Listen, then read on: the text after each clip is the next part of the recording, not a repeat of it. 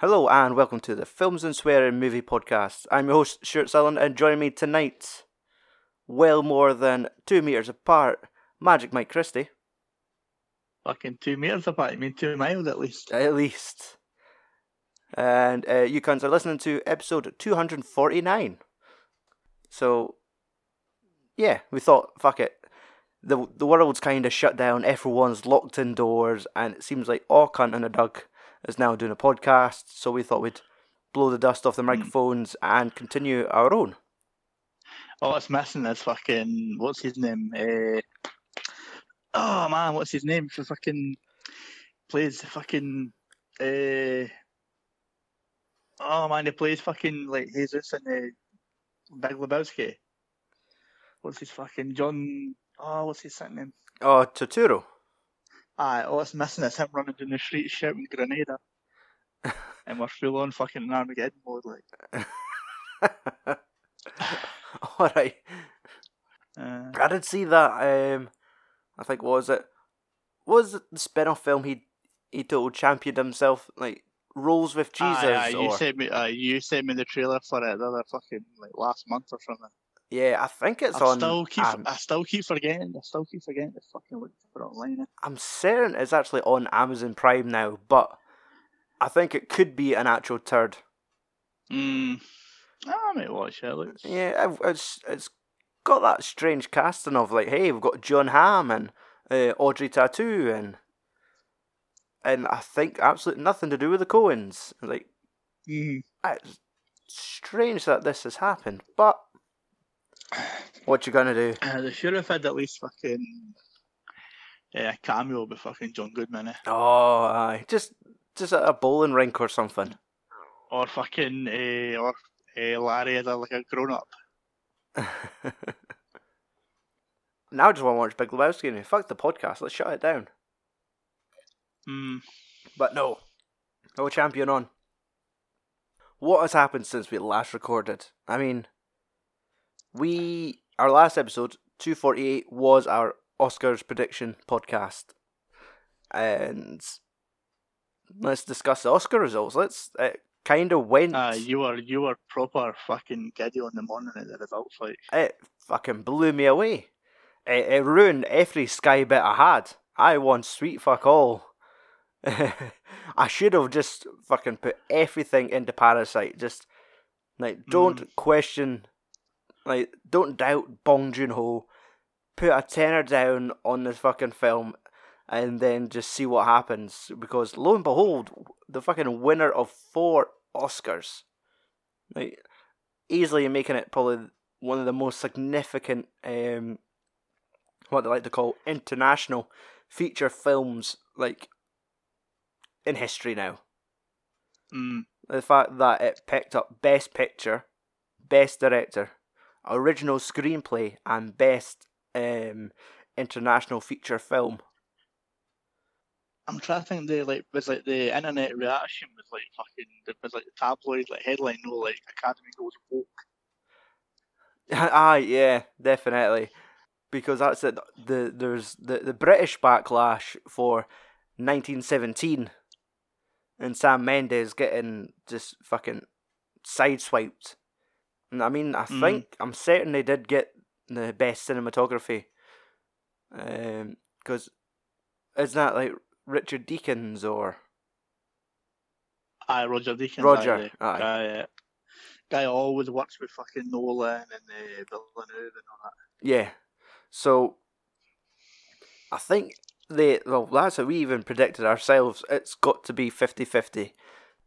1917 will either get Best Picture, Bong Joon-ho will get the Best Director, or vice versa. Sam Mendes will get Best Director, and Parasite will get Best Picture. Like, no one expected fucking 4, or like just to kind of scoop the big ones. And now, I'm kind of glad like that happened then, because February. Right, sure, it was only, like, 3 months ago, but so much has fucking changed in the last 3 months. And for a film called Parasite, and now we're all fucking locked down because of a pandemic that came from China and all this, and like, man, they probably would have tried to slate this film if it was released like 6 months later. And I was like, could you imagine though, if like this was the year that like Contagion or Outbreak got released? Oh, I know. And I mean, Outbreak was a fucking classic. That's one of the fucking movies I remember from Walker's Video back in the day. Like, I remember seeing that one in the fucking glass cabinet up by the front counter. I think that was one that I never ever got round to like renting when it came out. Like I never even seen it till like earlier on this year. I think literally like the week that my work had fucking closed was like the week that I watched it. Yeah, I know, and that's it. We're just kind of looking at all these movies. Like, I don't even want to watch Contagion because it's probably just it's too close to the truth now. It's just then, like the day I get job like document how easy it is to fucking pass on the virus and all that, and considering that obviously this is how it gets spread and all that, it's very fucking like telling the fact that this is like we're actually living it.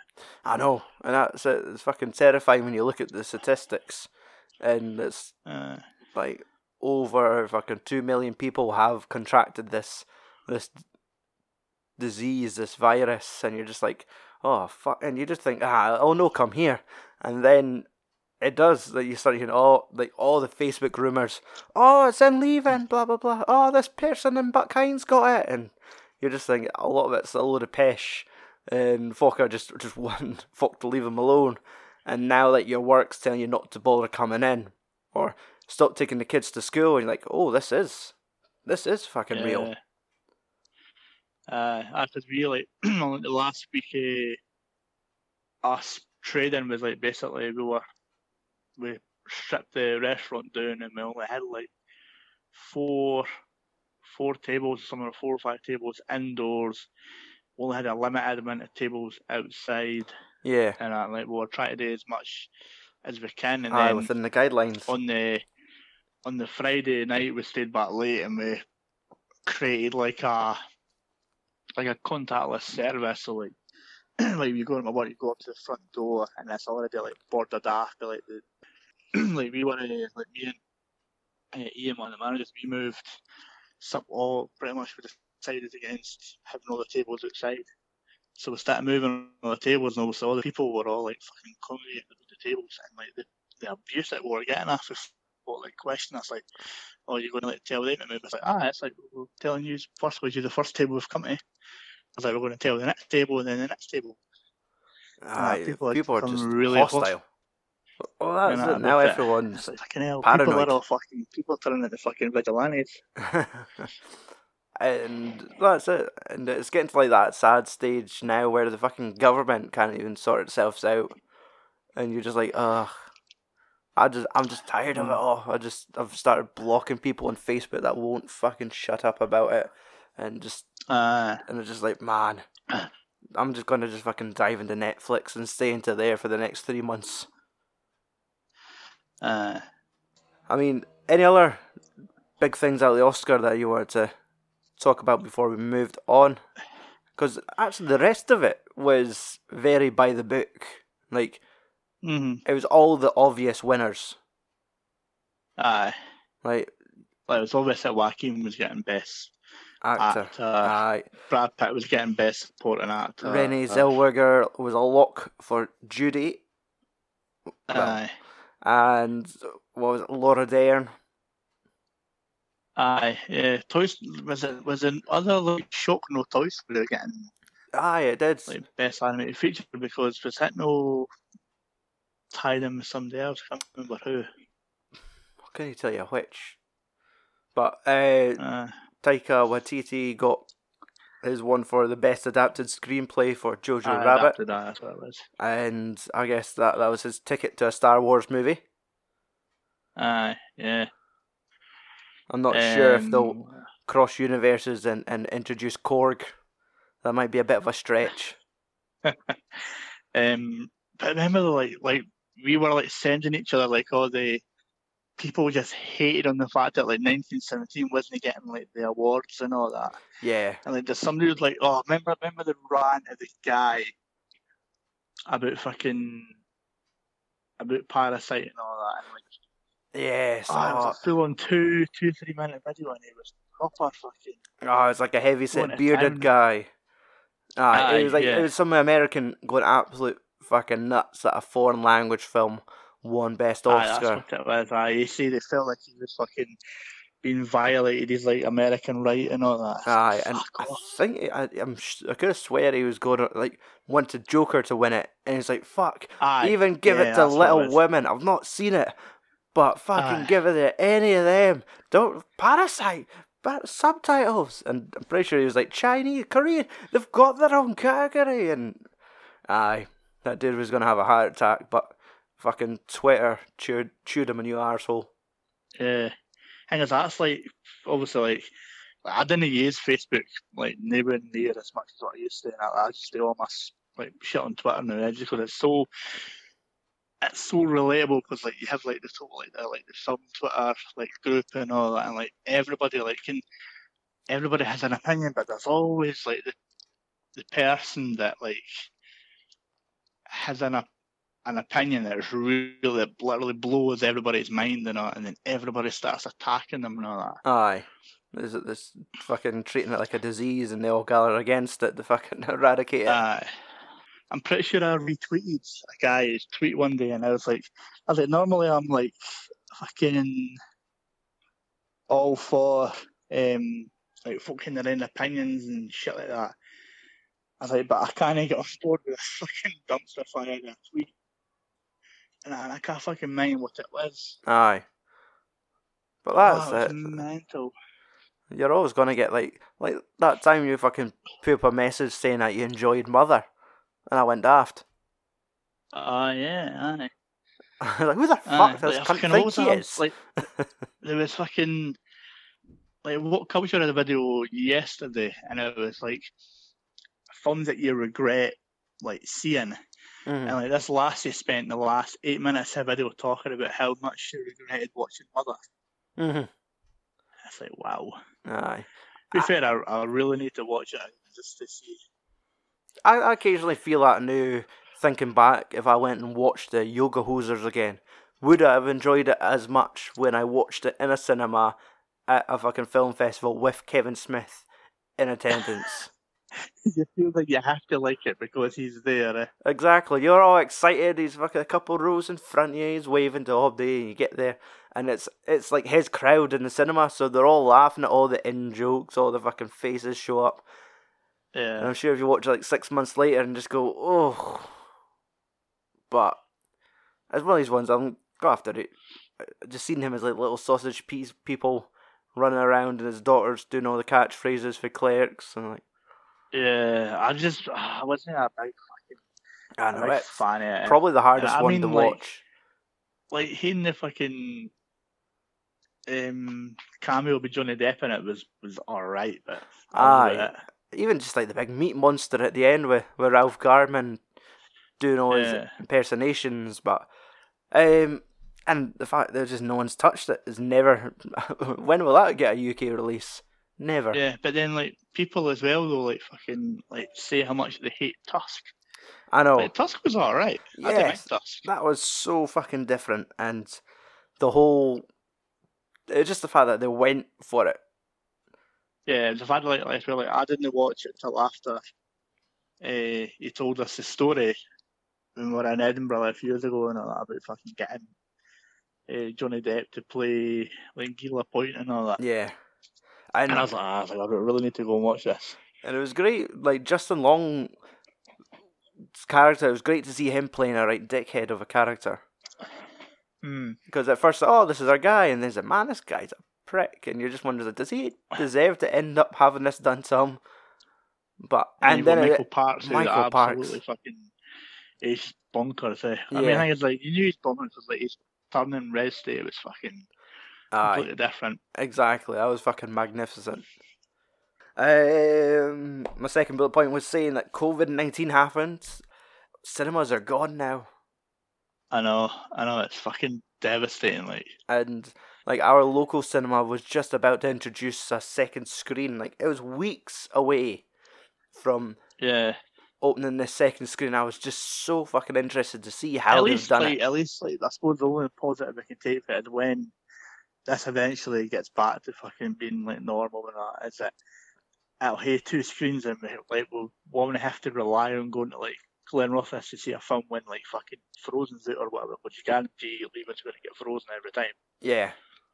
And that's it. You just wonder, like, how the fuck are we going to do cinemas now? Are there like, are the amount of people you could put in a hall, is that now slashed in half? And is now every second seat sort of marked It's going off? to be a free for all. It's going to be like Willy Wonka fucking golden ticket style now. That's what it's going to be. Yeah. There's only 10 tickets to every movie now. Every fucking show's a sellout. Especially when it's like a film like Bond or what else? Like when fucking Marvel dropped Black Widow. Black Widow and that, and they just fucking say, right, we've only got 60 seats today for Black Widow, and you have to queue outside to get your ticket. And they'll actually go back to the day of blockbusters, where the point where you've actually queued around the block in order to see this fucking movie. Yeah. I mean, obviously, as with that getting cancelled, like, literally everything is being cancelled. Like, I had a tier list of stuff that I was doing this year, and I was like, I remember tweeting at the start of February, like, fucking, this year's going to be brilliant. I've got like Stereophonics in March. I've got the Euro 2020 fucking last 16 in like June. I've got Guns N' Roses in June. I've got fucking like Florida in October and all that. Nah, I'll get none of that now. And it's the fact that only yesterday Guns N' Roses officially announced that the tour wasn't happening. Aye.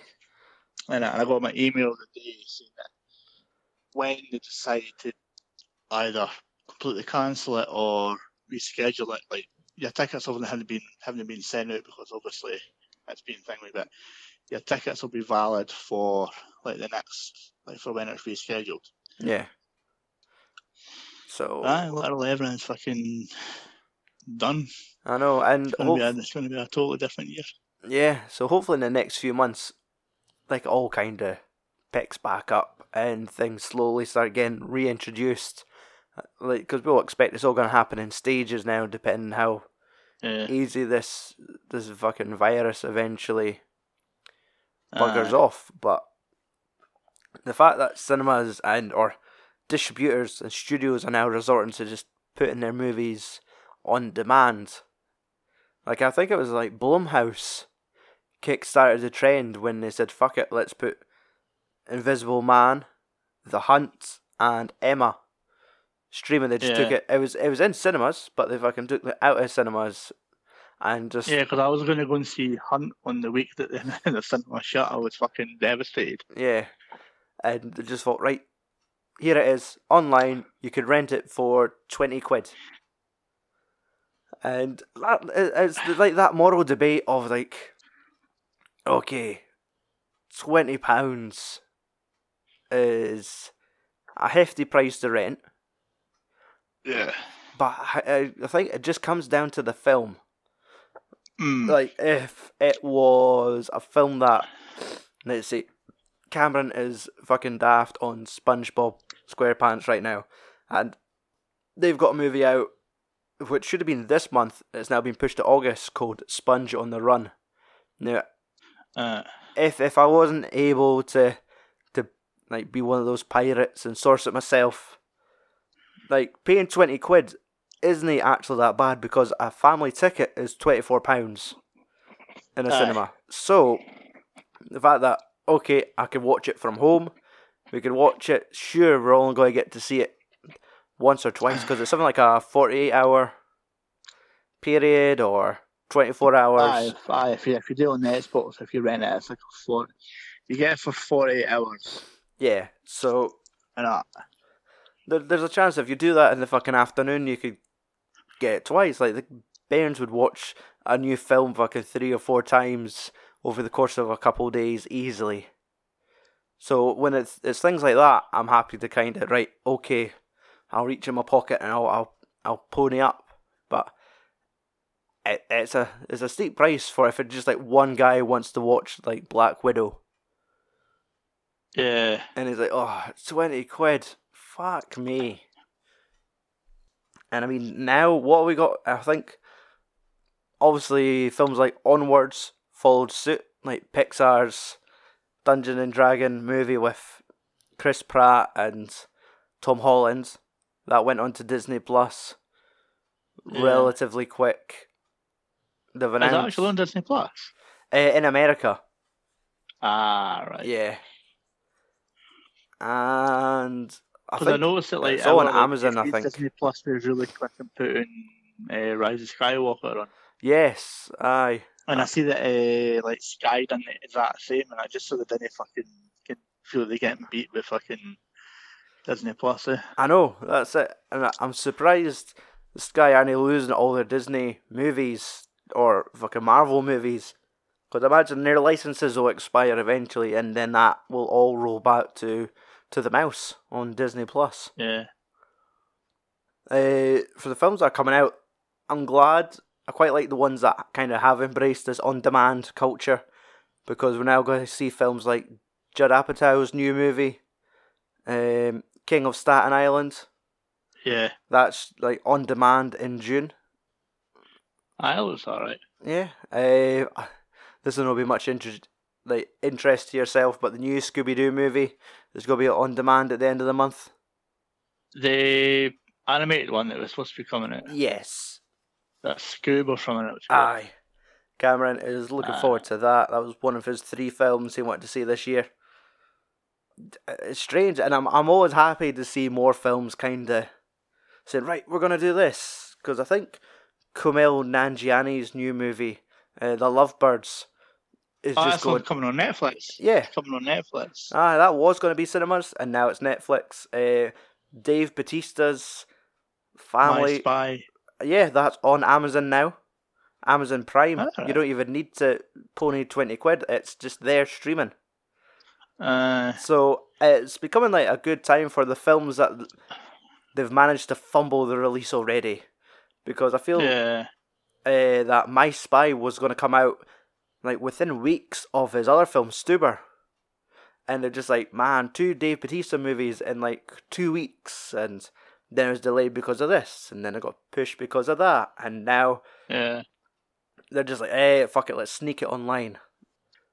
And the same, there's an Artemis Fowl movie, which was like a... It's been in development for fucking it. That's going on Disney Plus as well. Yeah, and it's just like, fuck it, right, we could let... Because it's... I'd consider them just like small fish movies. Because you would never see the day where Disney go, right, fuck it, just put Black Widow on. Like, we're never getting cinemas back, just put it on demand. Like, that's never going to happen. Yeah. Like, they're going to hold out. Because it's November now. Aye. And you're only... I think the only thing you see now, like, your only tease is Christopher Nolan's Tenet, where, like, they're... Is that not like a July release or something? I think it might be... Maybe. I'd have thought it might have been the middle of June, but I heard that he was trying to kind of keep his date, and he wanted to be the movie for people to... Because that's it, you need a big film to draw you back into cinemas now. Because sure, they could open it, but then it's a thought, like, we've all been locked in our houses for like 3 months. Do we want to come back out now? And like, sure. And do you want to go to a busy place? Because I think people's going to get like this paranoia, or people that weren't germaphobes before are either going to be germaphobes now, or germaphobes are going to just fucking start going to the pictures in hazmat suits. And you're just thinking, man, you really need... Like, for me, personally, it needs to be a big movie to fucking draw me out. And Nolan's new one, because that's it. It's fucking... I hate this boy's name, because I can never remember the order. It's fucking Black Klansman, Denzel's son. Oh, John David Washington. John David Washington. I could only remember David. I couldn't remember his other fucking first name. It's like... Like, he's one of the leads. Because I've seen the teaser for it, and it looks just as mind-bending as fucking Inception. Aye. And that's like, just like, man, I could do with that kind of weird now. Like that, I fancy Yeah. seeing that on a big screen. Aye. I might just have to be 5 chairs apart from the next person. Or maybe a Yeah. fucking completely separate row. Just hide in a corner. But it'll just be the things we have to do now. Yeah. And obviously, in amongst all this, Universal managed to piss off several cinema chains. Yeah, I seen that. And all over fucking Trolls World Tour. And supposedly, I think they done alright, just doing it on demand. But now, I think they're saying that they're going to do it with more of their movies. And this is a studio that's fucking releasing things like James Bond and the next Jurassic World movie when it's finished. And they're just thinking, Yeah. if the next Bond movie is on demand only, that would be crazy. Yeah. But That'd be interesting, like, because those has been pushed back as well. And considering the fact that like that film was finished, yep, ready to go, And but they're just like, our box office might suffer. Mainly because there'll be no cunt going to see it. But I love, there's a Saturday Night Live joke, which was perfect, because they just mentioned that No Time to Die is being delayed. yeah. And this is all we should have done was just take out the word no. And the poster just was photoshopped just saying time to die. And I was like, oh, it's so on the nose. Did they say, was it October now they're expecting to release that one? October or November. Yeah. And that's it. It just means the fucking, like, the last 6 months is gonna be stacked. Yeah, like if everything kind of goes back to normal by the time like cinemas like reopen and stuff and that, like kind of glad I didn't hear a car because I would happily buy a fucking like unlimited ticket for like Odeon, and I'd probably just camp out there. Because that's it. I There'd mean, be so much shit that I'd want to go and see it. aye. Because at the start of the year, it was like, okay, we know that June movie's going to be out like for December. So it's like, we know there's one big thing coming out at the end of the year. And now it's like, oh, we're going to have to fucking cram all our features in now. You're getting Marvel, and I think, weren't we getting 2 Marvels this year? And now it's just going to be the one. I think maybe the Eternals was the next thing. But, and that's it, everything's just shuffled now. But as well, like, it's not only that, it's like like the production of films have like completely slowed down as well. And I know. Like the new Batman. Yep. Jurassic World. What else? John Wick 4. Aye. Matrix 4. So it is. It's just there's just more or less like a 6-month delay on life at this point. Yeah. So everything you're looking forward to come back in 6 months' time, and we'll see where it's at. Yeah. So, Mike, what have you been watching during this time? Well, to the delight my co-worker that's been fucking digging at me for the last year and a bit is I finally watched Skyfall like last month. Holy shit. Oh, Shahana. Yeah. Yeah. Like, I enjoyed it. It wasn't amazing. It was better than Quantum of Solace, that was the last one that I seen. Oh yeah. And I think we went to the cinema and it was fucking packed. I know. And it was and just to be fair, the weird. film was just fucking lackluster, and it was like a 90-minute Bond film. Like, come on. Aye.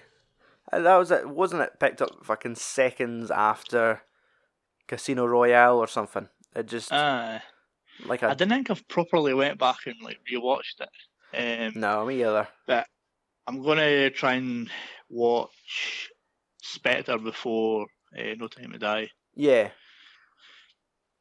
I remember liking Skyfall. I've never really been like the biggest James Bond guy. I've definitely seen them all, but it's never. Yeah, like at our age, it was like we were introduced to Bond when it was Pierce Brosnan. Yeah, exactly. So we got like GoldenEye and Tomorrow Never Dies and what was the one like Die Another Day and all that. The World Is Not Enough. That was the one with Robert Carlyle was the bad at. Yeah. I only remember Tomorrow Never Die, like the fact that It was a newspaper fucking like a guy that like printed the news basically. He was like the bad guy. Exactly. And then what was the one that had like Denise Richards and That another? was World's Not Enough. Yeah, that was like premium Bond girl. I was at the right age for Bond girls. I remember then. I was like, damn, fucking Bond's spoiled with this one. See, I wasn't properly at the age to appreciate it, but it was fucking that Famke Janssen and GoldenEye.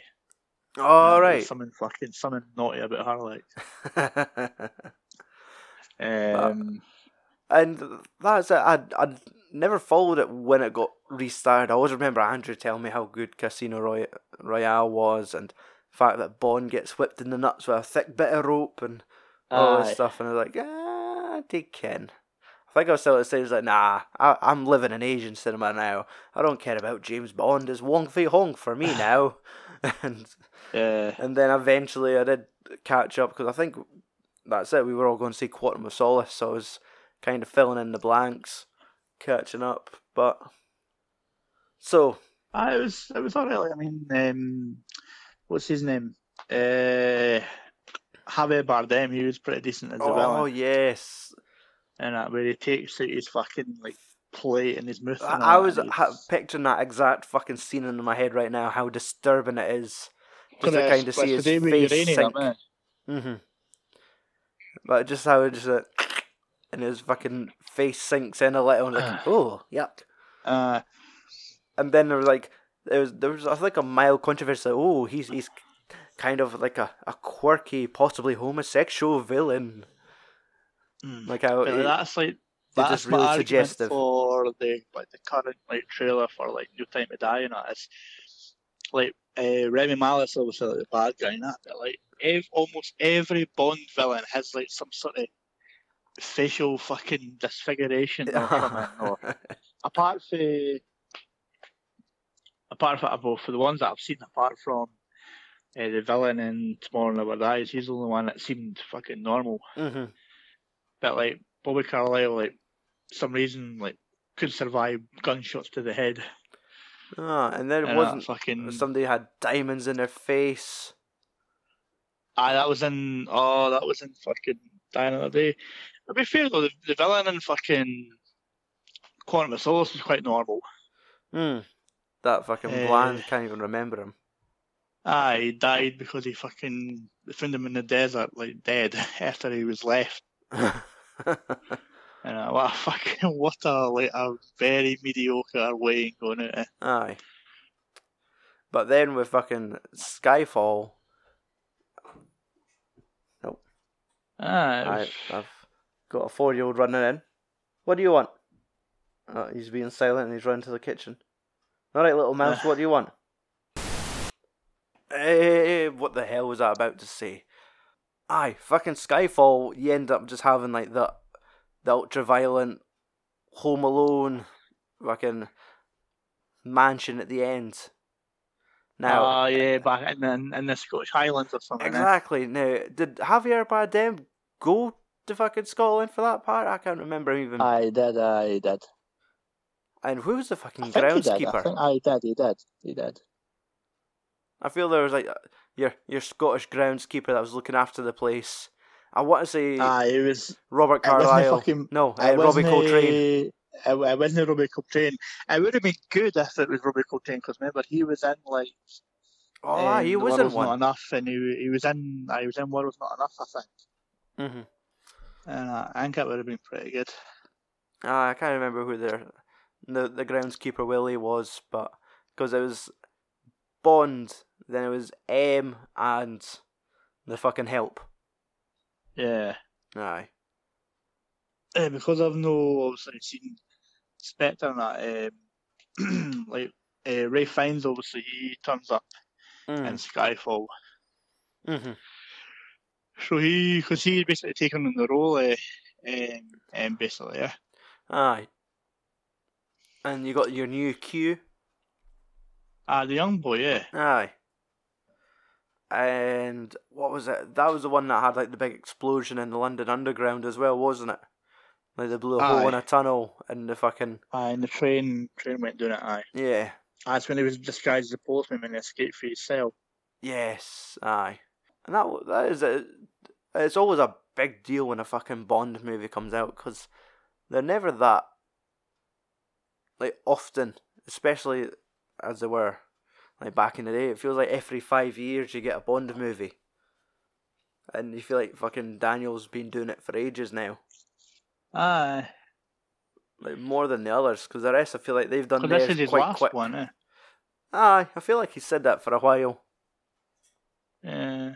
But I bet you though, if they have to release No Time to Die on demand and that, like he'll make one more just to get that fucking big bucks. aye. I said, no, I want the back end of the box office.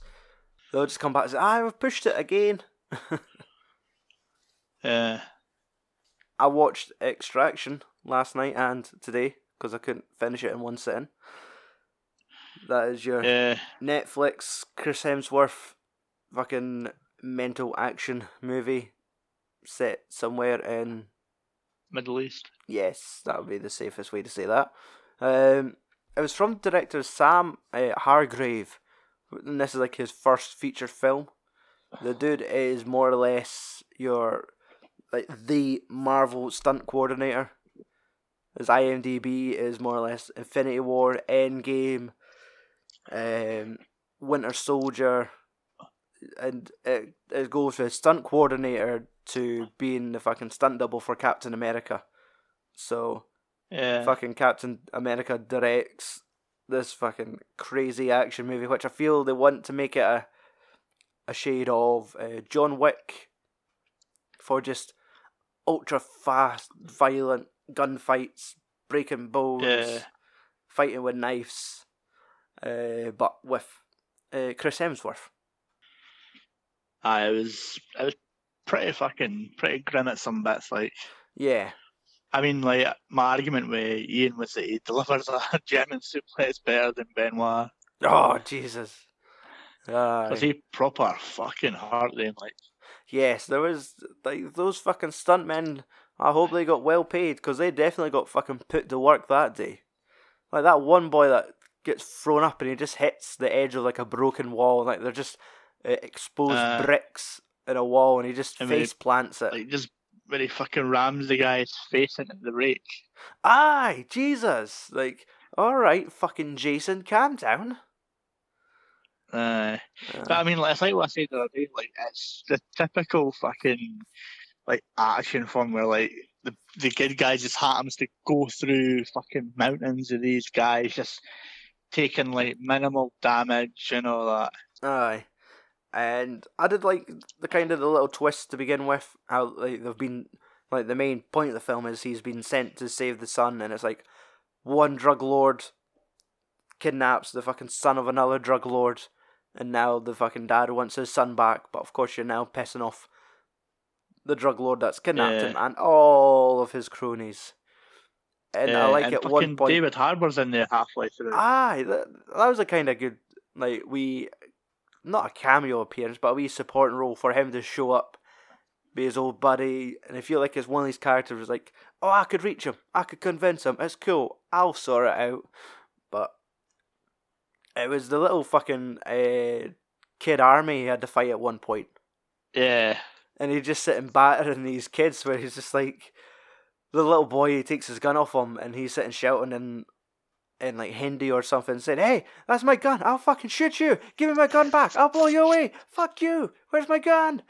And they're all coming for him, and he's just sitting throwing, it's Thor, throwing children around, like, into the side of a panel van, fucking smashing doors over their heads, chapping their arms in the fucking doors, and it's like, just crippling a bunch of kids.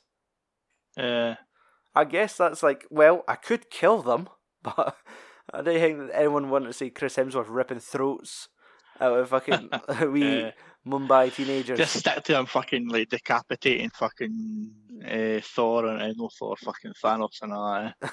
Like, chopping their heads off. Oh, what if he just picks up fucking 2 rakes and snaps off and holds them like Wolverine and just starts spiking burns?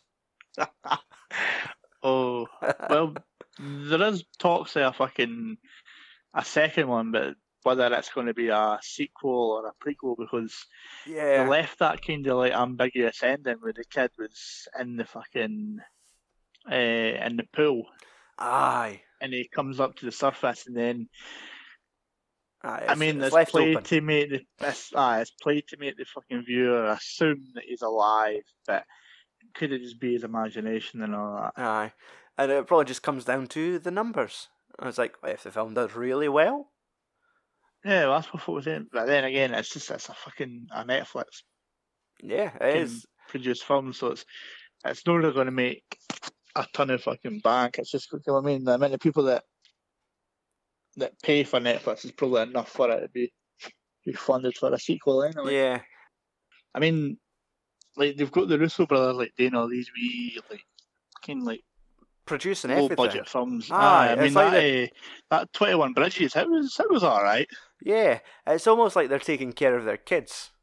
Like the fact they've done all these Aye. Marvel movies, and now it's like, right, we'll produce this movie for Chadwick Boseman, right? Okay, we'll lend our names to this movie for Chris Hemsworth, and it's always the first thing you see, where it's like from the Russo brothers, producers, and like names behind, and it's like Infinity War, Endgame. The thing is, like that's like one of the red flags that like when you get on these like videos and like top hits of like clickbait, and it's like 10 things like you'll notice if a film's going to be bad if it comes out saying it's from the producer of this. Aye, it's not And all going by that. the director's credits. It's like, okay. I mean, 21 Bridges was alright. Like it was a lot better than what I thought it was going to be. Yeah. I've not tried that one yet. Have you been popping any discs, any Blu-rays? I've still not got around to watching Rushmore yet. Oh yeah. Your wee what Criterion release. Yeah. I went on Amazon to see if that Moonrise Kingdom was fucking at £8, but it's back up to fucking full price at like £30. Aye. And I probably would have picked up £8 just to resell it for 30. And I mean, I probably would have checked out to see what it's like. It's supposed to be like a fucking kind of old, like set in the 60s or something. And it's like Bruce Willis and all that. Yeah, he's like the wee town cop. It's like two kids run away together. It was decent for what I remember. Yeah. But aye, Rushmore. I still not checked out fucking Second Sight's release of Revenge yet. Oh yeah, aye. Uh, That's it. The fucking thing with this quarantine and lockdown is we've managed to consume like a crazy amount of films in the last 2-3 months. I feel like I've watched 90 films easily. Easily, because like the fact is like last year like we try and do like a road to 365 films in a year. Mm-hmm. And like both bet that last year, but easily fucking going to beat that this year. Exactly, because I think I'm sitting at just over 200 now. I'm going to check mine right now. I think just barely over.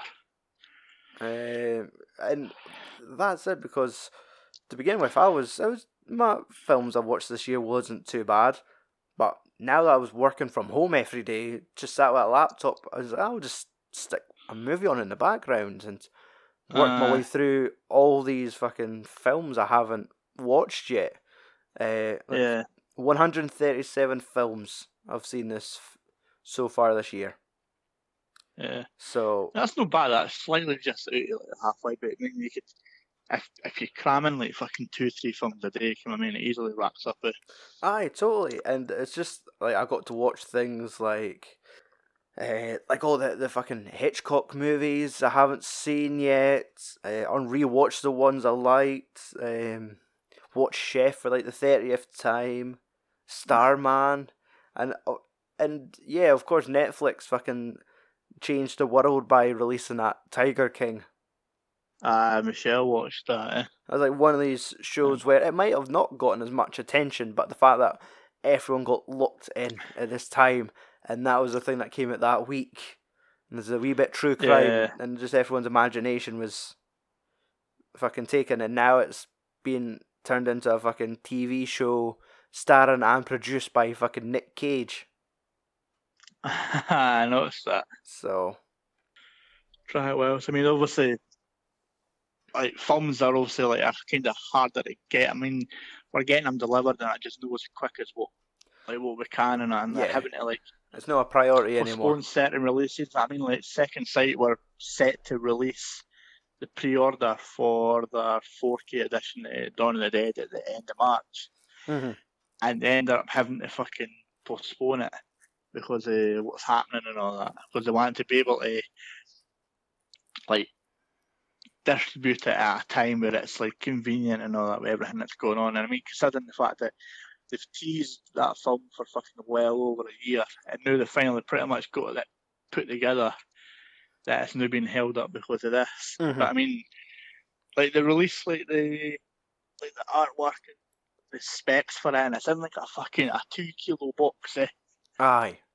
That's a a crazy 2 thing. kilo box, and I'm like, it's like the 4K. I'm like, I don't need a 4K player, but if the price is alright, I might pick up and preparation that I do eventually pick up a 4K player. It's going to happen, especially like, with like the next generation of games consoles. When you eventually bite bullets for one of those, it's already going to have stuff like that built in. But then I've always kind of looked at like fucking like I've always like wanted to get like a region free like Blu-ray and all that. Oh yeah, an all region just to player. Get like some of the fucking like Scream Factory, some Carpenter classics. Aye. Like In the Midst of Madness, let's say. Aye, because I've always seen those Blu-rays, all these American companies releasing shit that just never happens over here. Whether it's down to like distribution rights or, I mean, like the fact that we're now finally getting a release of Snowpiercer, which I feel like it's like 5 years later or something.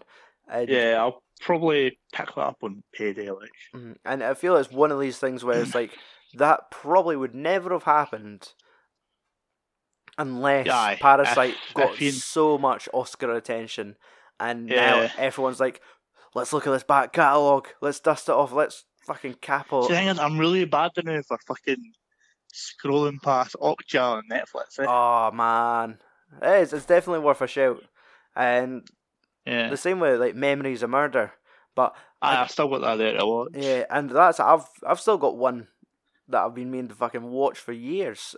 Mother. One of those ones I think that was between, I think it was The Host and maybe Okja and that's it. The guy's his fucking back catalogue of work is fucking spectacular.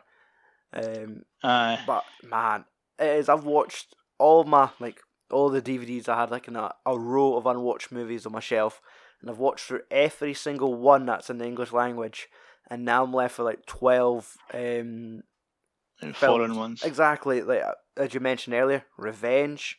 You gave that to me. I've got.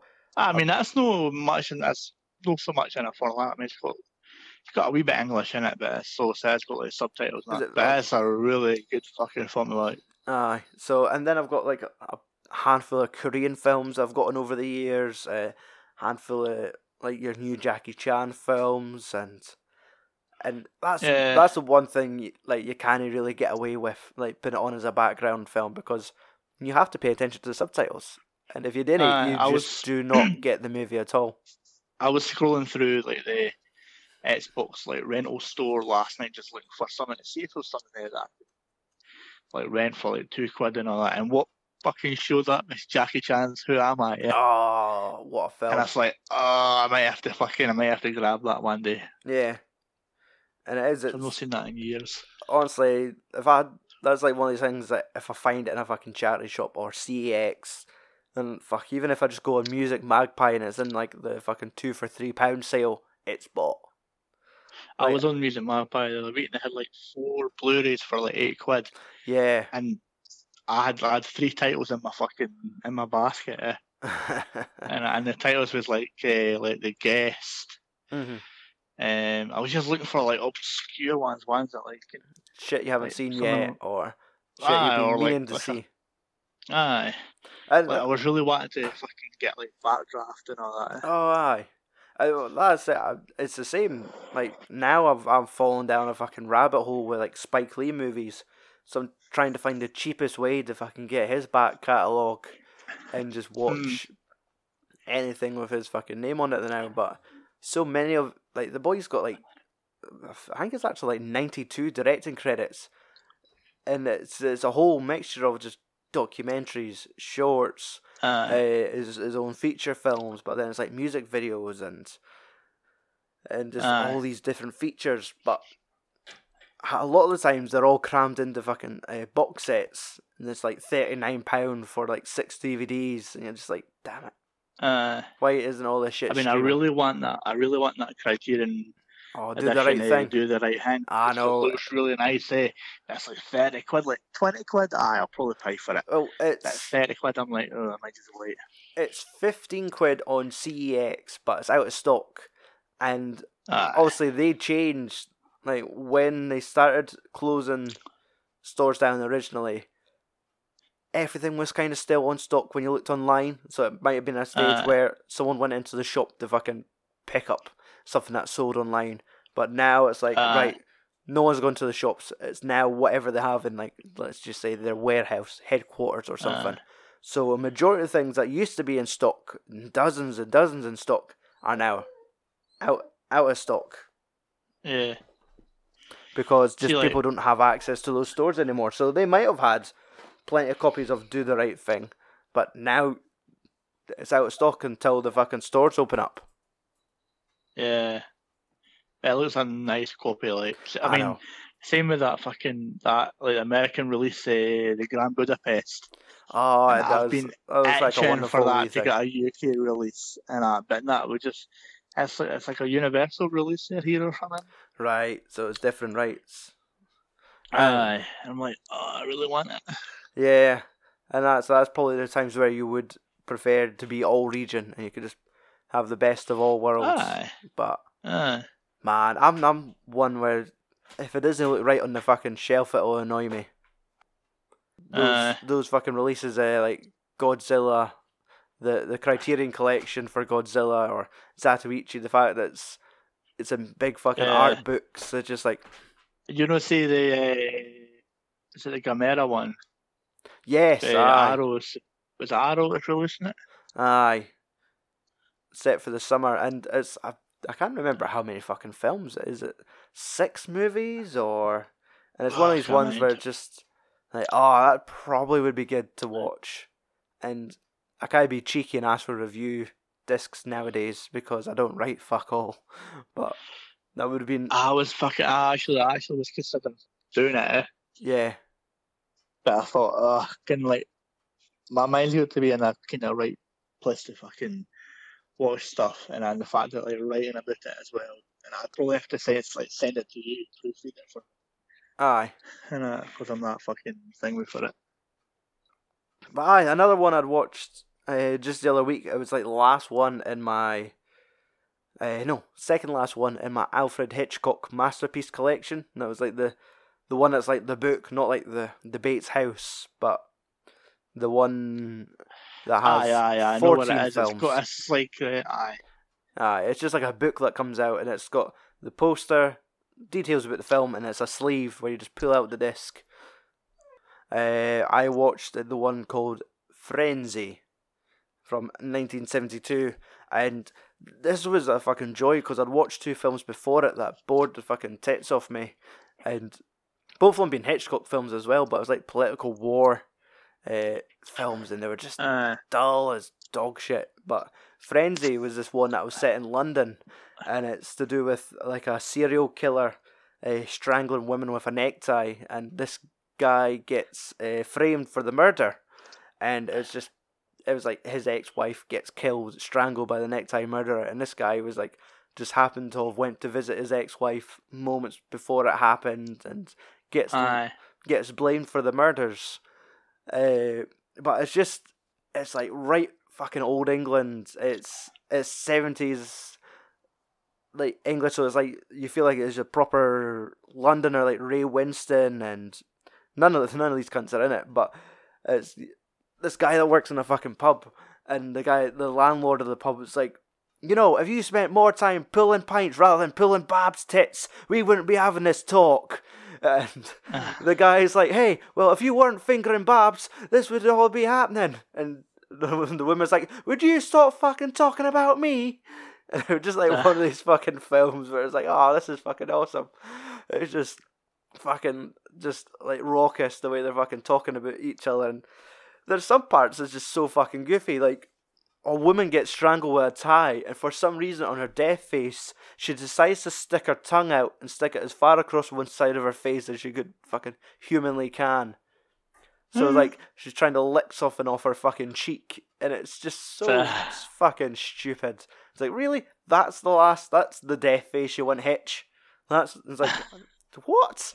That's nonsense. But I keep scrolling past, like, say, Rear Window and Vertigo and, like, ITV and all that, and I'm just...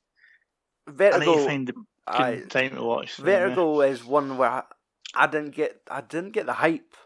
Like, everyone loves it, and I've watched it twice now, and it is good, but Jesus, it takes a while to get there. But fucking Rear Window is always fucking magnificent. I always love that one. And even when we got, like, Andy to review it, I was like tender hooks like, oh, does he like it? Does he like it? And I think his reaction was like, it's alright. But I felt like I kind of talked him into liking it. Did he know review it for the IMDb season last year? Yeah. Aye. Like I like gave him the Blu-ray and drove him to his house to make sure he fucking watched it. I think he just ended up downloading a copy of it to watch because he doesn't have like a Blu-ray player now. But it was like one of these things like, it was as if you'd seen it. I would be like somebody checking their phone to see if you'd finished watching it yet, to see what you thought. Going, well, that was exactly where fucking when I texted you after I'd watched fucking like Parasite and yes, Nebraska and all that. Yeah, and that's it. It's always one of these ones where it's like, fuck, if I know this guy right, he will probably like this film, and you just wonder because that's it. I hate to be the person that kind of shoves an opinion on someone. Saying, you will love this movie, and then they come back saying, oh, you kind of overhyped it, and that's always my biggest fear. Because I think I'd done that to someone in college. I gave them a bunch of John Woo movies, said, you will fucking love these, and then he came back going, they're alright, but fuck, you overhyped it a bit much. And I was like, no, you're supposed to love a bullet in the head. But... I did fucking rewatch the Skywalker saga. Aye. In the space of like 4 or 5 days. Nice. I still praise and I still defend The Last Jedi. Yeah.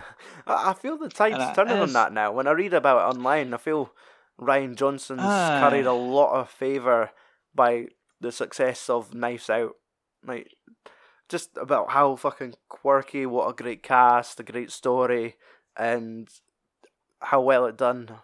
Like, I feel a lot of people have maybe reconsidered The Last Jedi after the success of Knives Out. But I think what just jarred up there was just how fucking, would you say, tonally different?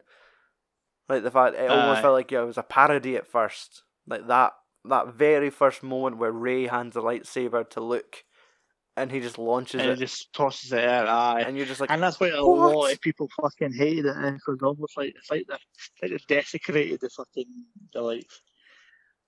Yeah, it's almost it's Skywalker. It's turned for like Scream the Scary Movie all of a sudden. And like, but no, this is Star Wars. I mean, like, because also when I watched it, I was like, fuck, I was sitting and watch these, and I started for like episode 1, and episode 1 and 2 was a wee bit of a struggle to get through. Aye. And it was fucking Jar Jar Binks that really ruined it for me. And it's like what I say to the fucking like Ian Fort, it seems like Eddie for Tekken 3. Oh god. And then also when you get to episode 3, like I fucking really enjoyed episode 3 when I first seen it. Yeah. And I hadn't seen it in so long, and I still really enjoyed it. Aye. And then when you get to fucking the original trilogy, and I mean that's us growing up. Aye, exactly. That was. And I mean, like the only thing I properly didn't like, I fucking really didn't like about like the ending of the original trilogy is the fact that they fucking ghost of Hayden Christensen at the end of Return of the Jedi. Aye.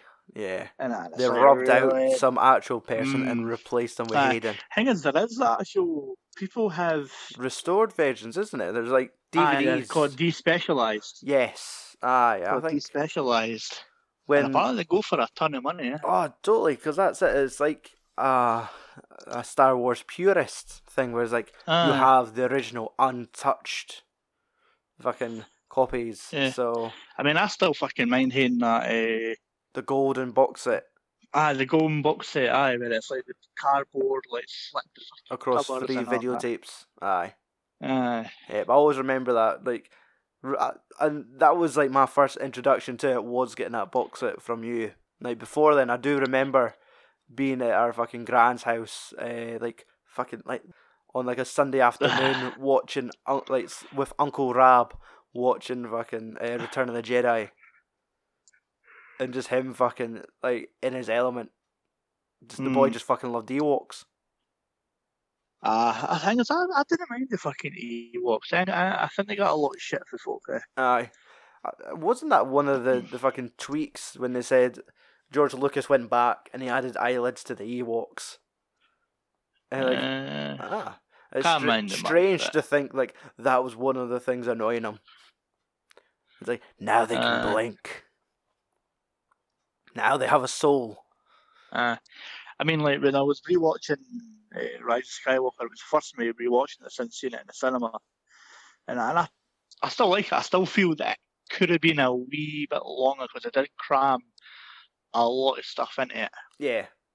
Aye, and even the fucking Ewoks had their cameo, like that little wave at the end. Aye. No, I remember. I did like watch it as well. I didn't go through like the saga. I just kind of watched the last part just to see if I enjoyed it as much as I did in cinemas. Because I went with a crowd and they came out and just slated it, and I was like, man, I'm going to keep my mouth shut. Because I did feel like... Because I think it was the two of us went to go and see Last Jedi together, eh? Yes, that was like prior to recording like our Christmas podcast or something. I thought, right, we'll go see the afternoon show on the list, then come out. And it's one of these things like, fuck, I'm going to have to put this in my top 10. And it's just like, I've just seen it, you're kind of still off that high, and it's like, then you think back, and it's like, wait, Luke was... I mean, the scene in fucking Snoke's chamber was just... That like, the was lighting and the brilliant. choreography, and that was really good. And even the red guards and... even like the last showdown at the end on the fucking all the salt and all that. Yeah. And like even like stuff like that, it was like really nice to look at. I mean, like that's like Rise of Skywalker had like really good cinematography. Like the scene on the old Death Star was fucking really good. Oh, where they were fighting, it was like the waves of water and... Yeah, that's it. That's what you kind of want out of your Star Wars. You want some fucking amazing lightsaber fights. And even like that moment where it's Ben and Rey, and she fucking manages to teleport the lightsaber, and he reaches back and it's fucking there. Aye, like those fucking moments. I feel they could have pulled the trigger on Rey joining Palpatine at the end, like, but that's me. Yeah, I do like fucking like where they push the boat out a bit. Aye, but. And that's it. I mean, when's gonna be your next fucking Star Wars movie now? Could it be? I reckon like it will be. Like there's definitely gonna be something within the next 5 years, but it's probably gonna be at least 3 years before we see another feature film. Like even, I mean, I still need to watch Mandalorian. Yes, I see that. I see they confirmed that Boba Fett will be there for season 2. Aye, they're saying it's not going to get delayed either. I think it's due out this year. But yeah, I was watching their director series, that Disney Galleries. It was sort of behind the scenes making of The Mandalorian, but it was Jon Favreau doing like a round table discussion with all the directors from the first season. And it was like Taika Waititi was one, Bryce Dallas Howard was another, and they're just kind of talking about all their different styles and introductions and challenges, which was quite interesting. It was only on for half an hour, but it was kind of showing you how they made it, and it was pretty cool. you been buying anything lately? Because I've noticed myself where it's like I'm bored and I'm just buying shit because there's nothing else to do, and it's lethal. I mean, my fucking also, I'm on like furlough, and I got my first furlough payment like at the end of April, and it was surprisingly better than what I thought it was going to be. And so, but I've only been buying like every now and again. Like if it's something that I really want, if it's something that's like cheaply, I was saying like when I was looking at Rushmore, it was like 19.99 everywhere except like HMV, you had it like 12 quid. And I was like, I'll pick it up. And I'm due a German media book of Near Dark next week. I'll try and kind of either buy something out of CEX online, and I reckon if it's just because it's closed now, but they've ramped up the price of their postage as well now, and it's like dirty bastards. It's like $1.95 to get something delivered now. And like before, like delivery was free.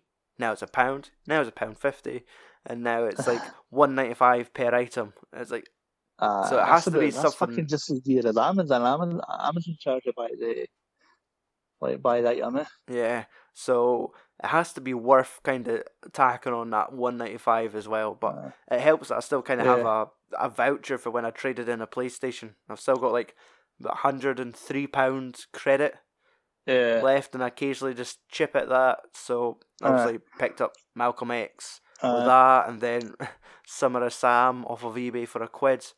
That hasn't arrived yet, but I'm sure it'll get there. I will obviously. Shell's 30 next year, no, she fucking next year, next month.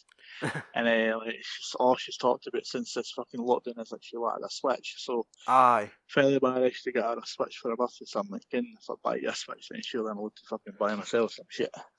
Aye, true. True. So, once I've got the Jaws 45th anniversary coming. And I've got that American History X. I've got the 40th anniversary Flash Gordon coming. Oh yeah, I see the steelbook. I got the that standard one. Nah, it's the same artwork as that's kind of a bit different actually. Yeah, it's like right. There's Gordon on one side and Ming on the other. Yeah, I've got the standard 2-disc, but it's got a 4K transfer. Right. I had the only thing that's different. It doesn't have the soundtrack, and it doesn't have another standalone documentary or something. It's like Life After Flash. It's like a wee mini documentary thing. And then I've got obviously Parasite Steelbook comes in the 1st of June. Yeah. In the one where it's like the upstairs and downstairs one. Yeah. And that's it. I'm trying to just limit myself to kind of like one pre-order, like per pay. So, like this month I've got Snowpiercer. Next month it'll be Parasite, and then it'll be I had to choose between Operation Condor. It was Operation Condor and Parasite, but I might just try and use Operation Condor as that bargaining chip for Father's Day. So, it'd be really good if you could buy Dad his favourite Jackie Chan film on Blu-ray. I pre-ordered the Mr. Vampire as well. Yes, so that's what I've got coming up as well. So that's my July purchase. Yeah, and I'll probably pick up Snowpiercer on payday. And to be honest, the Mr. Vampire release, they're not doing anything spectacular for it. It's obviously, when I looked at the special features, they've got all of the same like interviews from the old Hong Kong legends. They've included an American dub, as well as like the UK dub, which they must have done for the Hong Kong Legends DVD. I can't remember if it includes an audio commentary or not, but it was the fact that the slipcover artwork was just fucking gorgeous. It's like, it's got like kind of the right spooky tone, and it's not overly drawn in a way where it just kind of looks like the guys. I've not seen it in about 15 years. Aye, and it is. It's just like one of those perfect balanced kung fu comedy. It says horror, but it's hopping vampires. There's nothing scary about it. Maybe Aye. to young children, but it's just that good balance of a horror comedy. It's been almost as scary as fucking Beetlejuice. Exactly. So it's one of these things where I might actually get Mm. away with showing it to Cameron, and it wouldn't traumatize him. Yeah. So, but it is. It is getting to the point now where all the old Hong Kong legends are now just getting Blu-ray releases, and to me, it's either going to have fucking great artwork or great special features to just get me to, rather than just trade in what I've got already, to then spend 15 to 17 quid. Because Zoo Warriors for the Magic Mountains was another one that I fucking loved back in the day, but I didn't get why that's fucking 18 quid. So it's things like, right, I'm holding off until there's either a sale or someone ends up buying it for me. I'm trying to I'm kind of home that 88 Films somehow get Black Mask. Oh yeah, that would be pretty cool. They have teased that they've got 3 things coming up. They've got a Van Damme thing. Van Damme, a Jackie Chan, a Van Damme, and was that Chuck Norris? No, Charles Bronson. So, and just 3 pictures of them. So I'm not sure if it's either like these particular photos are from films that they're in that they're going to release, because the picture of Jackie is definitely from like his early low way kung fu films. It didn't look like Snake and Eagle Shadow. It could have been one of the even earlier ones. How 88 Films had done like this proper old kung fu ones, like Snake and Crane Arts, the like Shaolin, the battle Battle Creek, and all that. Battle Creek Brawl, and things about that time. Whereas the last year or so, they've been focusing heavy on his 80s, early 90s with like Miracles and Heart of the Dragon and Dragons Forever and Protector and all that. I've still got to pick half of them fucking up. Like, I really want that Dragons Forever Blu-ray. And the same with like Miracles, that's a fucking brilliant film, and Heart of the Dragon's great, but I reckon how politically correct it could be now. I still need to watch Crime Story. Yeah, aye, and you've got my copy of Protector, haven't you? Aye. Yeah, I'm just remembering where I've kind of lent things. Did I ever give you Swiss Army Man? I see it as well. Good. Okay, I was looking for it today, and I was like, and I could not remember whether I'd like forced it on you, which I've done many a time with other films.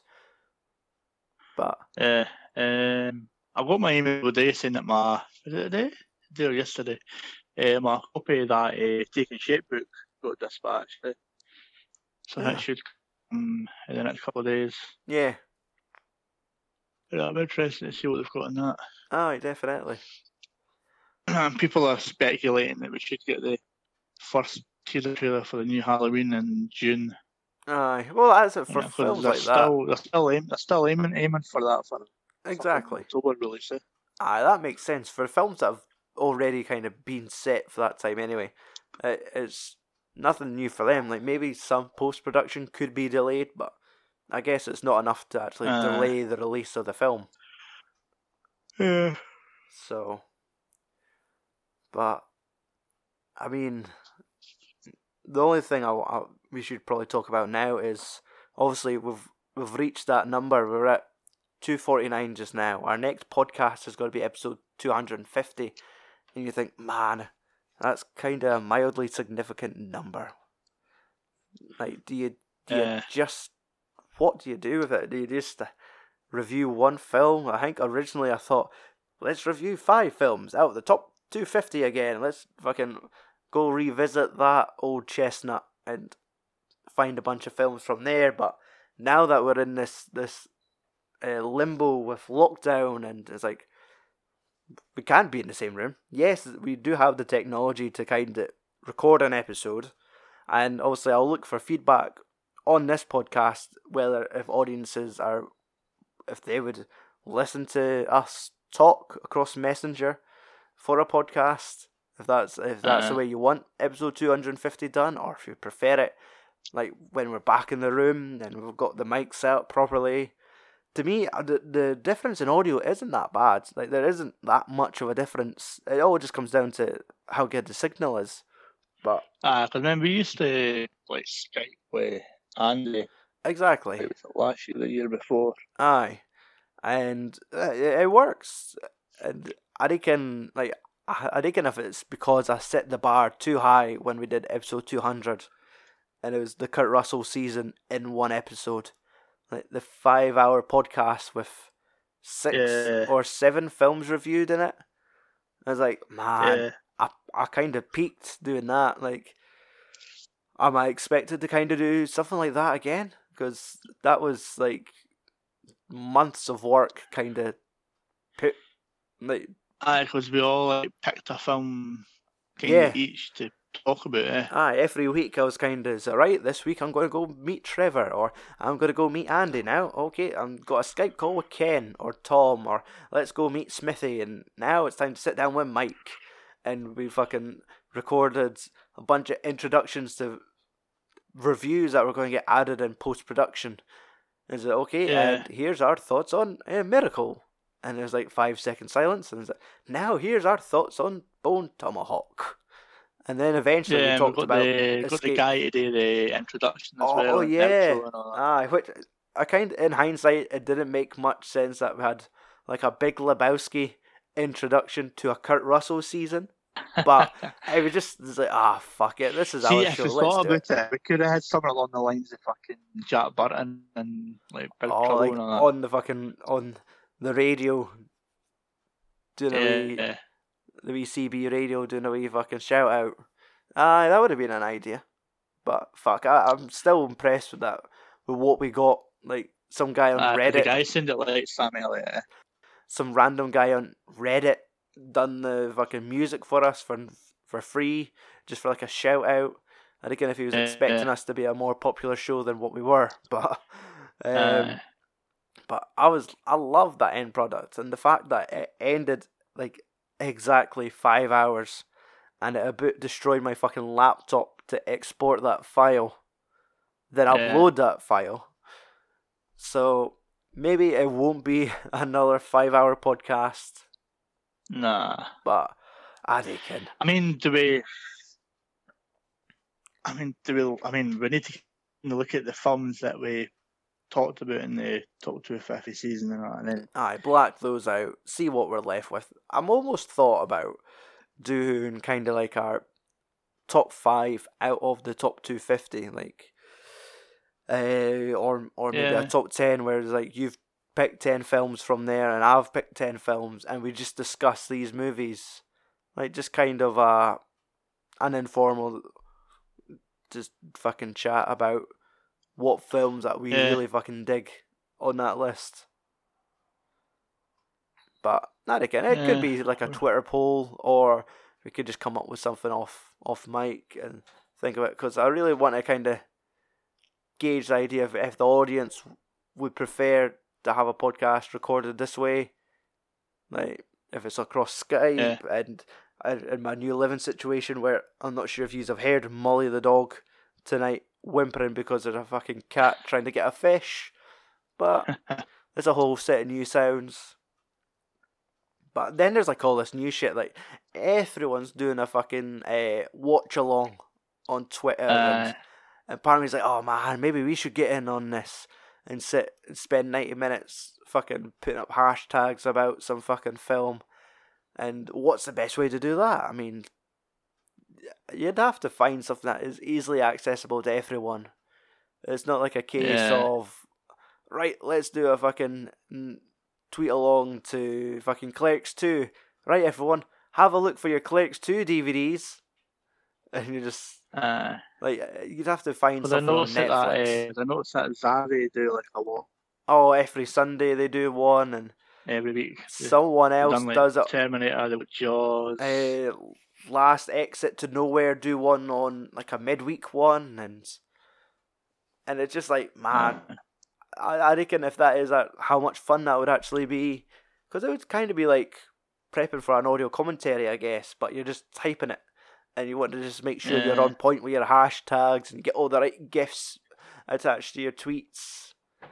But So we might try that. It just depends. Like, am I going to get peace to sit and fucking watch a film for 90 minutes without just a fucking kid showing up? Or wait a minute, I've got to go wipe my kid's arse. Hashtag fucking films and swear and watch along. So, but it would probably have to be like a Netflix movie or something on Netflix. Like if they had Clue on Netflix and it's like, right, there we go, no excuse, all yous could find it. And just like Friday at 9 o'clock, boom, let's go. So, yeah, we need to figure something out. Yeah. So, social media, actually, of course, for us, it's all at FAS Podcast. To find us on Facebook, Twitter, and Instagram. Mike, yours is it Mikey Van B? Aye. Yeah. Jesus, that cat is really just. These cats are absolute dicks, by the way. I'm just going to knock stuff off a shelf. Fucking social media. Fucking Stu McPherson sent us a tweet asking us some questions. Let's have a wee nosy at that.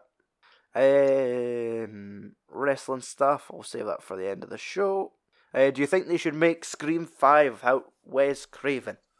I mean, obviously, there's no choice to make it without him because he ain't coming back. But I again. I mean, I feel it'd have to be. I don't know. I'm no fussed if they make it or if they didn't. You know what I mean? Yeah. I know the fucking cat. The cat's just like walking around the dog's cage, being just a wee fucking fluffy white dick. It's away now. It pisses the dog off. The dog's in the cage, it can't come out, and this cat's just flaunting its freedom. It's a Ben in the kitchen now being a wee dick. That's fine. I reckon if I'd be bothered about another Scream movie, 4 was kind of surprisingly alright for what I remember of it. I quite like the 4th then. Yeah. But I would probably say it's probably better to leave it. I know that they were doing a television series of it, and that got a couple seasons behind it, but like Netflix and all that. Couldn't be bothered. Supposedly the last season they done like 3 seasons. Apparently the 3rd season was fucking direful with it. Aye, and it's one of these things where I'm just like, nah, that should probably just stay a film. But that's it. When you're in lockdown now, it's like trying. Because folk were supposedly it was going to be the people behind like Ready or Not that were going to be like producing it and directing. Mm-hmm. But I never read any articles, but I kept seeing there was pictures of Neve Campbell. So I think if she's really behind getting this going again.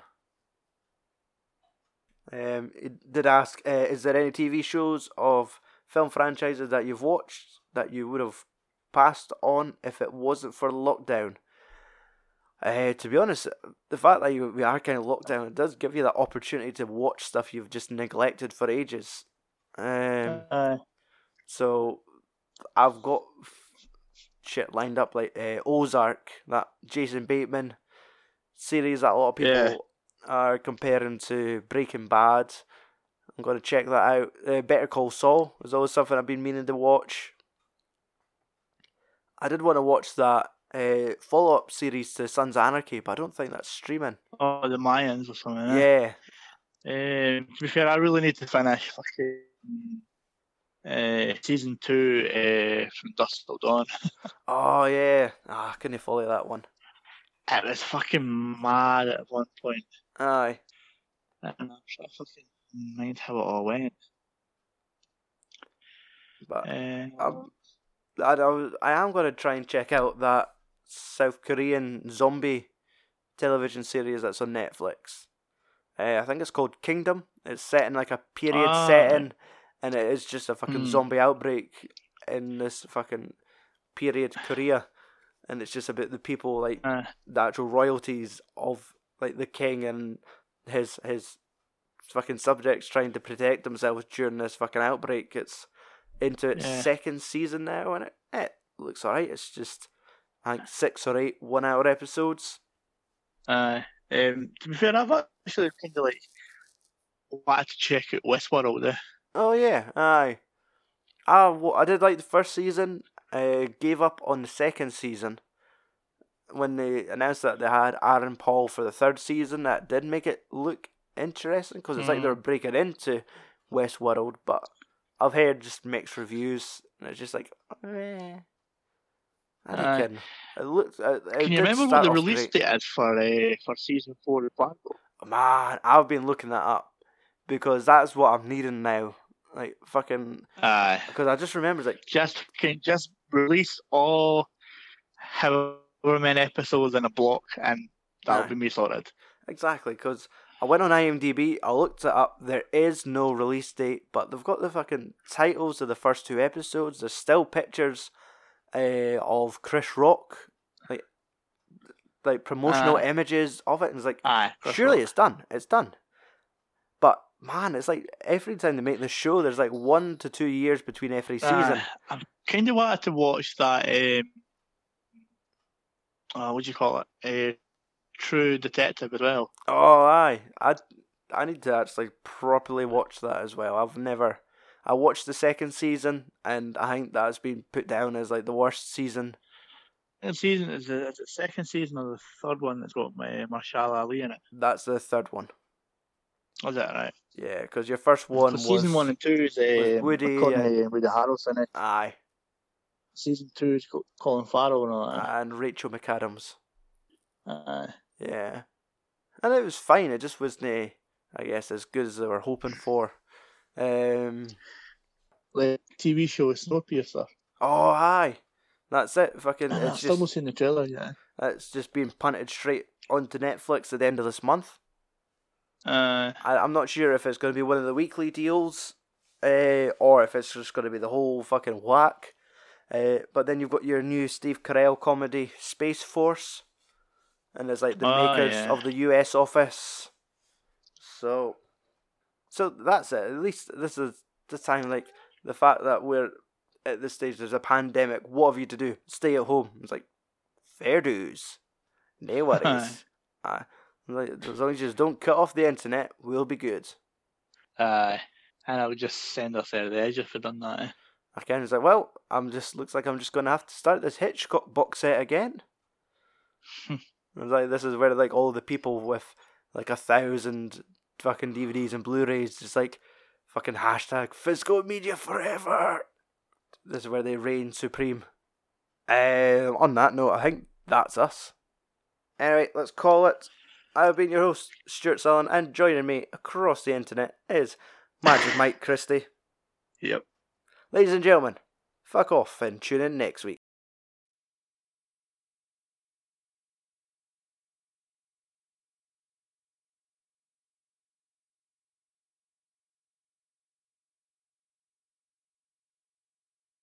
How you doing sitting holding your phone for this long? You got a dead arm yet?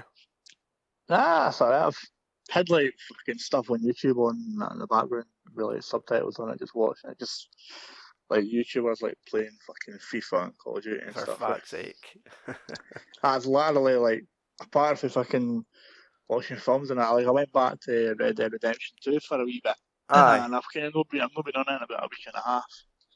And I kind of need to go back to it. And I see that they're releasing Tony Hawk 1 and 2 remastered. Yeah, that's going to be different. Aye.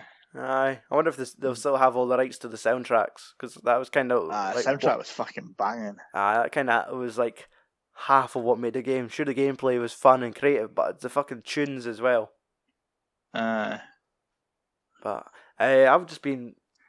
I finished Final Fantasy VII Remake, and then I finished The Amazing Spider-Man, and now I'm just kind of going between games. Like, we got a PlayStation Now subscription for the year, so we can kind of download the games on there. So I've got Shadow of Tomb Raider, but then I've also got the BioShock collection downloaded on the PlayStation as well. So I'm being an absolute fanny and started all fucking 3 games and fucking Tomb Raider. It's like just like a bear that kind of decide what to do first. I mean, I've pretty much spent. I mean, if you've seen like my Twitter feed this weekend, and I was spamming EA Sports to fuck because the servers for FIFA during like they had like a weekend competition Aye. for like rewards for like your club and all that, and I think I had 4 like disconnects for the game, and like it's because like the servers are terrible, Aye. and if they disconnect you, whether it's your fault or no, like they count it as like a loss, and you only have like 30 games to play to get like certain rewards and stuff, Mhm. and that's all like that was like the vein of resistance. That's like one of the most like fucking stressful like things to do at the weekend, but I've pretty much played it every weekend since fucking lockdown, and I'm just a glutton for punishment. Aye. Uh, Acht. ugh. So, did you watch Money in the Bank I only watched the last match. Yeah, I didn't just to fucking. see how it happens? I was. It's a bit. I mean, like there was some bits that were all right. Aye, that, like- it's definitely a good way to have done it, just so it's a little bit different this year. But it Yeah. leans heavily more on the entertainment value. Aye. And It wasn't much of a ladder match. You know what I mean? It was. exactly, it was like fucking almost like Looney Tunes or Wacky Races. Aye. But there's fucking moments where I like laughed out loud, like the food fight with Paul Heyman. Like that boy got smacked in the puss with some rice. Like that was a fucking brilliant throw, and it just went. Pwah. But as soon I as kind of got a laugh at like Asuka in the elevator, like shouting and all that. aye, she's a weird fucking parody of herself now. Aye.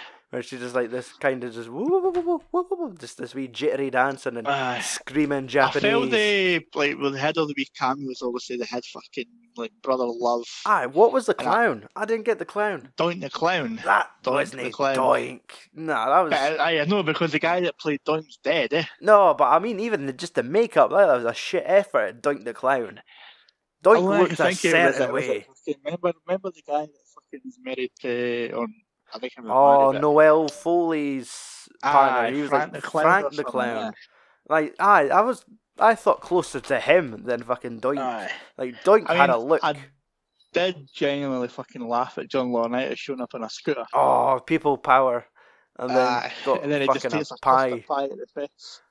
I actually half expected Otis to bugger off in a wee mobility scooter, but and there was like some moments where I actually genuinely enjoyed it, like, and it was strange because as soon as the bell rung, they put a fucking score in behind it, like it was a fucking like an action movie. Aye. Like it was like Aye. Pirates of the Caribbean almost was kicking off when Like, it was. It's like they had like weird bits because like the bit where like Styles walks into the room, it's got all the Undertaker Oh, it's shit and all fucking that. PTSD after his boneyard Aye. match, and this is almost kind of like your third, what feels like almost like a WWE movie / match. Slightly like a cinematic thing. Exactly, and it's cool that they're doing these things, but it's kind of like how much you could get away with. Been Like, done now, the boneyard thing was brilliant. That's probably the best they've done.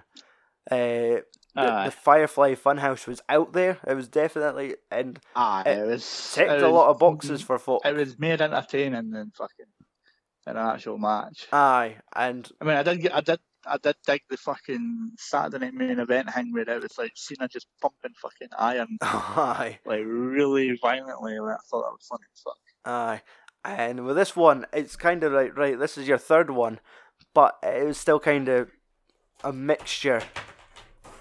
Like when they had like AJ Styles and fucking Daniel Bryan burst into Vince McMahon's office, which you knew had to have happened at some point, and they just went, "Oh fuck, sorry boss," sorted the seats and ran out the room. Vince is going back to sanitising his hands. Aye, just at the sight of fucking people. I mean, what I was reading on Twitter yesterday, and it's like fucking hell. It's like Vince McMahon's taking this serious. He's actually in the building at 9 o'clock on a Sunday night. He's no fucking Saturn Gorilla. Well, that was the thing, because the fact that the pay-per-view was all in the performance center, and then at the end, Michael Cole's right, and we now take you to Stamford, Connecticut for our fucking main event. And just all those fucking shots of that building. Because it's obviously been pre-recorded and all, it's like it clearly had the voiceover bit with like announcing the winners and all. I know that sounded like a fucking SmackDown video game where you just said it and then they just dropped in the name of the winner. Yeah. But I did like there was just loads of wee moments, like one of the strange moments, like when Dana Brooke thought she won it by finding the briefcase in the conference room. Then it cuts to like a video, like a fucking iPhone footage of Stephanie McMahon saying, "Hey, that's not the briefcase," and the audio's different, the lighting's different. It's like clearly she just sent in a video file to edit into the match, and just a wee dig at Nia Jax drooling on the floor. It's like, oh, why did they have to do that? I mean, okay, but and Dana Brooke took some like pelters, like the fucking getting that frame poster smashed over her head, or the fucking slip on the wet floor. It's like, oh, that's like a fucking claim at Underdog. I had an accident at work. Like she will be the fucking Money in the Bank winner. I was kind of surprised with the winner for the women's one anyway. Aye. Like, because I thought it was probably going to be, what's her name, that Lacey Evans. Like, I didn't think... Or Nia Jax or something, like, just one of these dominating forces. The fact that she spent half the fucking thing choke slamming cunts into walls. Or fucking vending machines. And even, like, I love how they were picking on Ray. Like, Shayna Baszler was fucking choking him out, and then he just gets fucking, like, fuck it, let the two fat people run into him. Like, let's do that humour. And they just fucking bulldoze poor fucking Ray. Fucking like tweeting saying that like the miss, like WWE missed a trick with like saying that the match shouldn't have ended with like whoever had the briefcase has to escape the building with it. Oh, get back down. Like the scramble championship matches. You're the champion, but you've still got another fucking 20 minutes to survive. Yeah. I mean, it's a bit a strange one here. Otis won it. I know. Like, so I guess it's Braun. Well, that's it. You don't need to use it now. They've got all year, but it's like, man, they put it on like the fucking ham guy, the guy that does the worm and just shakes his body. The fact that he started hulking out when they give him the sandwich, and he just started going into a fit, but just screamed "food fight." It's like, this is fun. They're just going absolute mental, but man, there was I mean, like fucking Baron Corbin, like fucking 2 instances of murder was thrown. Like Mysterio and Aleister Black off the roof, but yet they miraculously showed up on Raw the next night. The injuries. And well, that's it. It would have been fine, but they added a fucking sound effect that made it sound like they fucking landed on a car, like in the fucking parking lot. It's like, what? Because it was like if they had commentary, you could imagine what fucking like Cole's like reaction. Yeah, I did find it weird that they just were quiet throughout. Like, sure, throughout the building, they probably didn't need them talking over it. But when they got to the ring, maybe just like have a couple guys sat on the roof wearing big winter coats, doing a little bit commentary, where they've got like Jerry the King or something, leaving them out in the cold. But the fact that they done all those aerial shots where it just showed you that, okay, the ring's in the centre of this large roof. They've got all these fake trees around it, but there's still some clear roof space around it. Then there's big black crash mats at one side of the structure. And also that's where fucking Ray and fucking Aleister Black get launched. But it was definitely different. Like, a strange one, like the way the fumble at the briefcase, and fucking Otis catches it and he starts fucking dancing, and AJ Styles like, stop it, and he fucking tips the ladder and he fucking falls out the ring. Yeah. So and then he does the whole fucking Rocky thing. Yo Mandy, I did it, and that's like they've fucking clearly they've gotten behind this guy. I reckon if this has fucking killed his tag team. Like, his pal fucking Tucker's like, shit. They all love fucking Otis. But it was interesting. They never revealed the identity of this fucking hacker. I know. They're just like, oh, he's watching. It just looks like he's watching the WWE Network, and he's Caucasian. Although, did you see AEW's ladder match? Yes. Thing they've got it. Aye. The casino ladder match, and like folk are like, if they start carrying around their briefcase, and surely they're just copying like WWE and all that. So, wonder if it'll be different. Aye.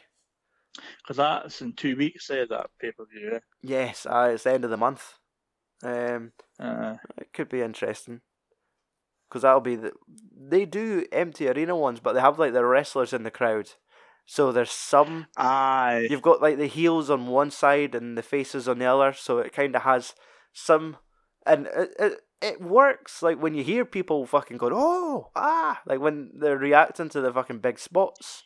So, and like they had loads of people during that street fight last week, the tag team match with, was it Kenny Omega and Matt Hardy against, was it Jack Swagger and Chris Jericho? No, Sammy Guerrera. But you had like the rest of the inner circle just interrupting. But then you had loads of people in face masks, like just kind of like how security would hold back people. But it was also just a bunch of wrestlers cheering them on for the side. Aye. But it's like one of these things where it's like, man, it's crazy that wrestling hasn't stopped. But yeah, I guess if all the talent are being fucking tested and they're fucking happy to do so.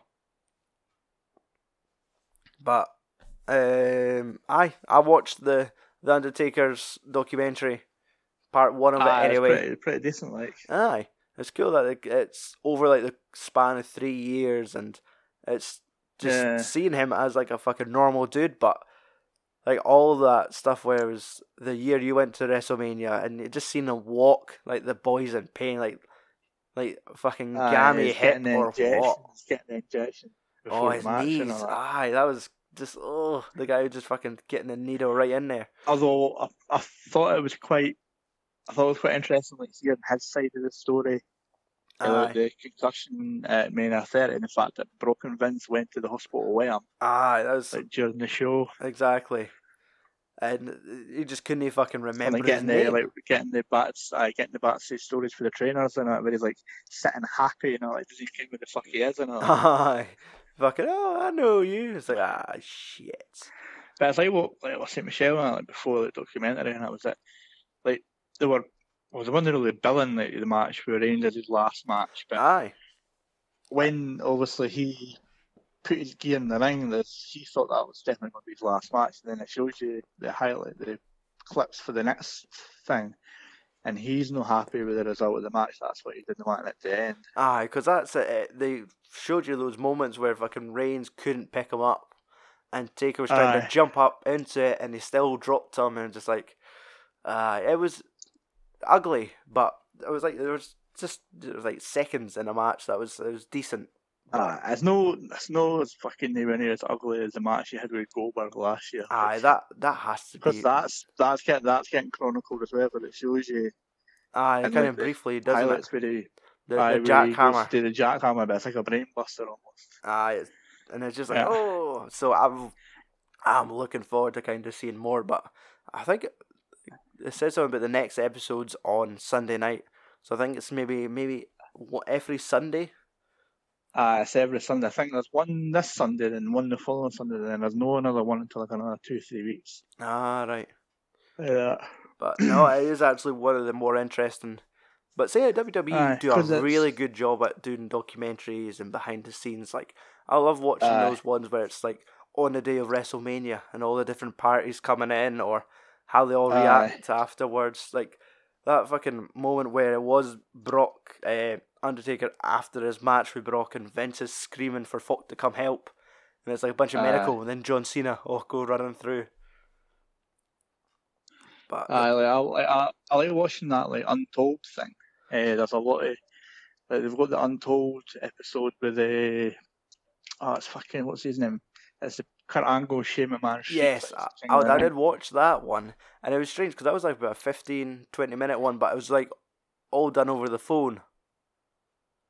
Like it was all just audio piped in to them talking over clips, but they've gotten better since then, haven't they? I've seen the Daniel Bryan and Kane one, and they actually have interviewed them in person. Undertaker, Shawn Michaels and Kurt Angle one as well. No, nah. It was pretty good. Aye. I'll need to check them out because you recommended the Mick Foley Triple H one too. Aye, Foley Triple H one was really good. And I noticed that's on for about an hour. They've got one on. They've got the one where it's Kane's introduction at the Hell in a Cell. That was really good. Aye. And they've got one based on the Undertaker Mankind Hell in a Cell match. Aye. I did like. Which would be good. I even sometimes just like the ones where it's just them driving in the cars, but sometimes they just overproduce it and they start putting little skits in, and it's just like just show me them fucking driving the cars or the interesting bits. But I've been watching that like Dark Side of the Ring, like the Montreal Screwjob one was really well done. Aye. And then also the Benoit one was fucking a strange one, like, because it was all about basically like Eddie's fucking death in the first one, and then it was all about fucking how it all reacts. But it's, like I was saying, like supposedly the last episode that's going to be about fucking Owen Hart. Aye, it's definitely going to be an interesting one to watch. Yeah, I usually find them on. I mean, watching the one about Dino Bravo, fucking like everything being killed by the fucking mafia. Aye. And it was interesting. Like. Yeah, they are definitely interesting shows. It's just a case of finding them. Sometimes there's usually a torrent at the end of a season. Somebody packs them all together and puts them up. I mean, I've been watching them like on YouTube and all that. I forget about that. YouTube, Aye. Sometimes the quality isn't always good, or it's a wee bit slightly out of sync, but yeah, it's better than nothing, I suppose. Right, man. Well, we could call it a night there. Aye, man. Aye. Right. Take it easy, and I'll talk to you later. Aye, man. I'll get a text in the next couple of days anyway. Cool. Cheers, man. Right, man. Catch you later. Catch you. Bye.